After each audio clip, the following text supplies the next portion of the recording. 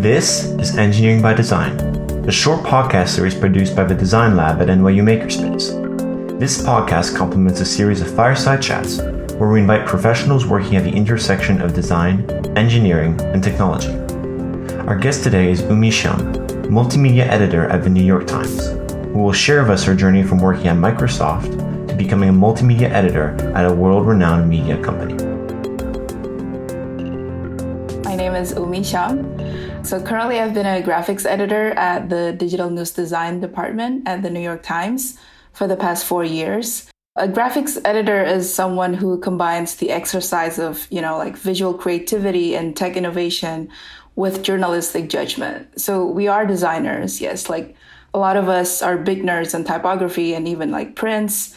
And we also code, but above all, I think we are editors who make edits on those journalistic judgment. So in this role, I work with reporters, producers, and other editors from multiple desks in the newsroom to craft rich storytelling forms for, a wide range of projects, including like news and like features or enterprise stories. I did my undergrad in computer science, and then I landed an internship at Microsoft Indonesia on my junior year. Then eventually I rejoined the company again after graduation. So I stayed about 4.5 years. I had multiple roles here and there. But in the last 2 years, I was their UX evangelist for Windows Phone and Windows 8. Back then, UX wasn't really a big thing yet in Jakarta, and I felt like I needed to branch out and hone my skills more. So I applied for grad schools overseas. And somehow I got offered the scholarship for a 2-year program at Parsons MFA Design and Technology. So I moved to New York City in 2014. During my first year, I did a lot of exploration on making physical interactive installations until I realized that that's not really what I enjoy doing. So I switched focus to making interactive web and data visualizations. And when I was working on my thesis, I realized that a lot of my web precedents that I like was published by the Times. So after graduation, I just decided if I'm going to apply for one company that I'm passionate about, then might as well be the Times, So I just applied blindly, randomly, without really knowing what graphics editor means. And then without any journalism background whatsoever. And somehow I got in. And that was 4 years ago.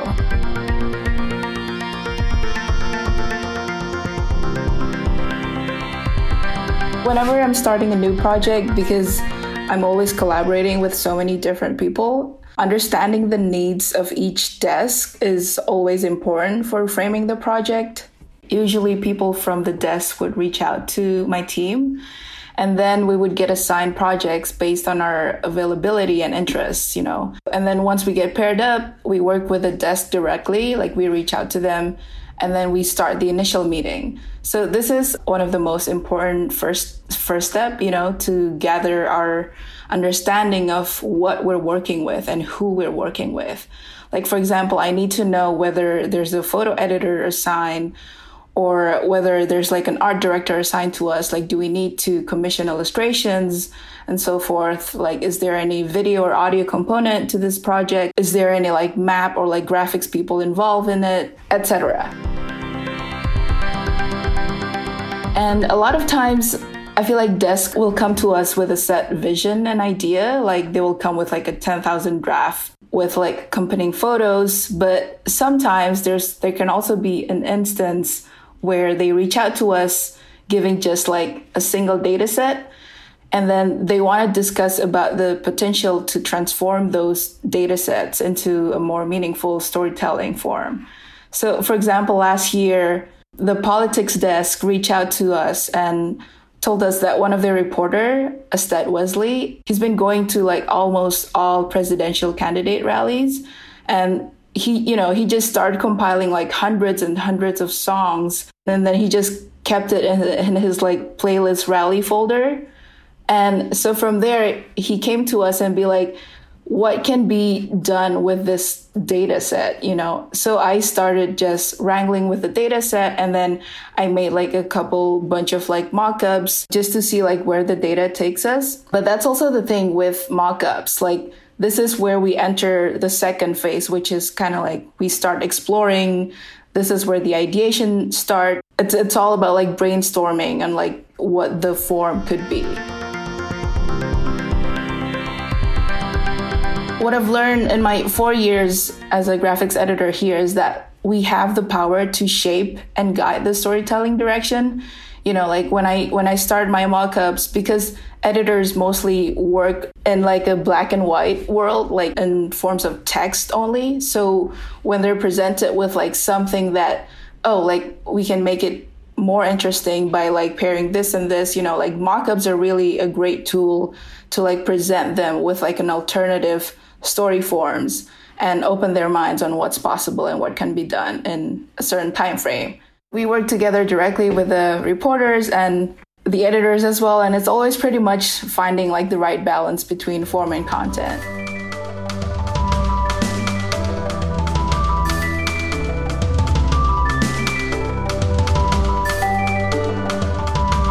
Based on my experience, engineering and design definitely go hand in hand.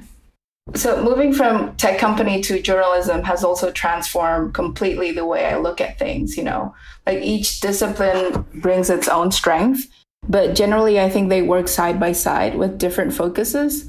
Like engineering solve more functional problems between like different moving parts, while design solve problems that our readers might face when, you know, like consuming the front of our content.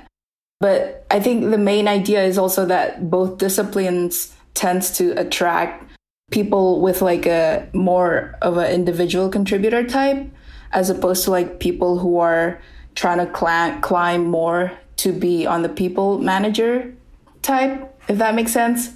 And I've had like a couple friends in the past that are more comfortable being, you know, just like as an IC, as an individual contributor, and they don't really care about like titles, like senior titles, or like, you know, like climbing that corporate leadership.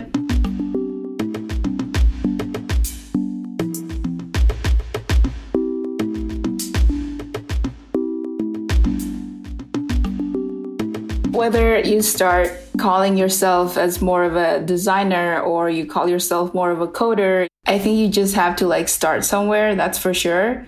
And you know, eventually try to make do of like what you feel you lack of, because the more you work on actual projects and the more you collaborate with people, the more you learn from them. And then the more you have like diverse things in your portfolio. And so, for example, if you're a designer who's like trying to get into technical coding stuff, then there's really no excuse for you to not start, because, you know, like online courses are everywhere nowadays. And like it's 2020, like everyone's also like quarantined, like everyone learns remotely anyway. So that's somewhere for you to start. So on the other hand, if you're someone who's coming from more of a tech background and then you're trying to like jump to the design world, I think the key important thing to always remember is that design is a lot about like empathy. So when you're like trying to like build a system, design a system, always try to put yourself in the readers or users standpoint, as opposed to like more of a functional point of view.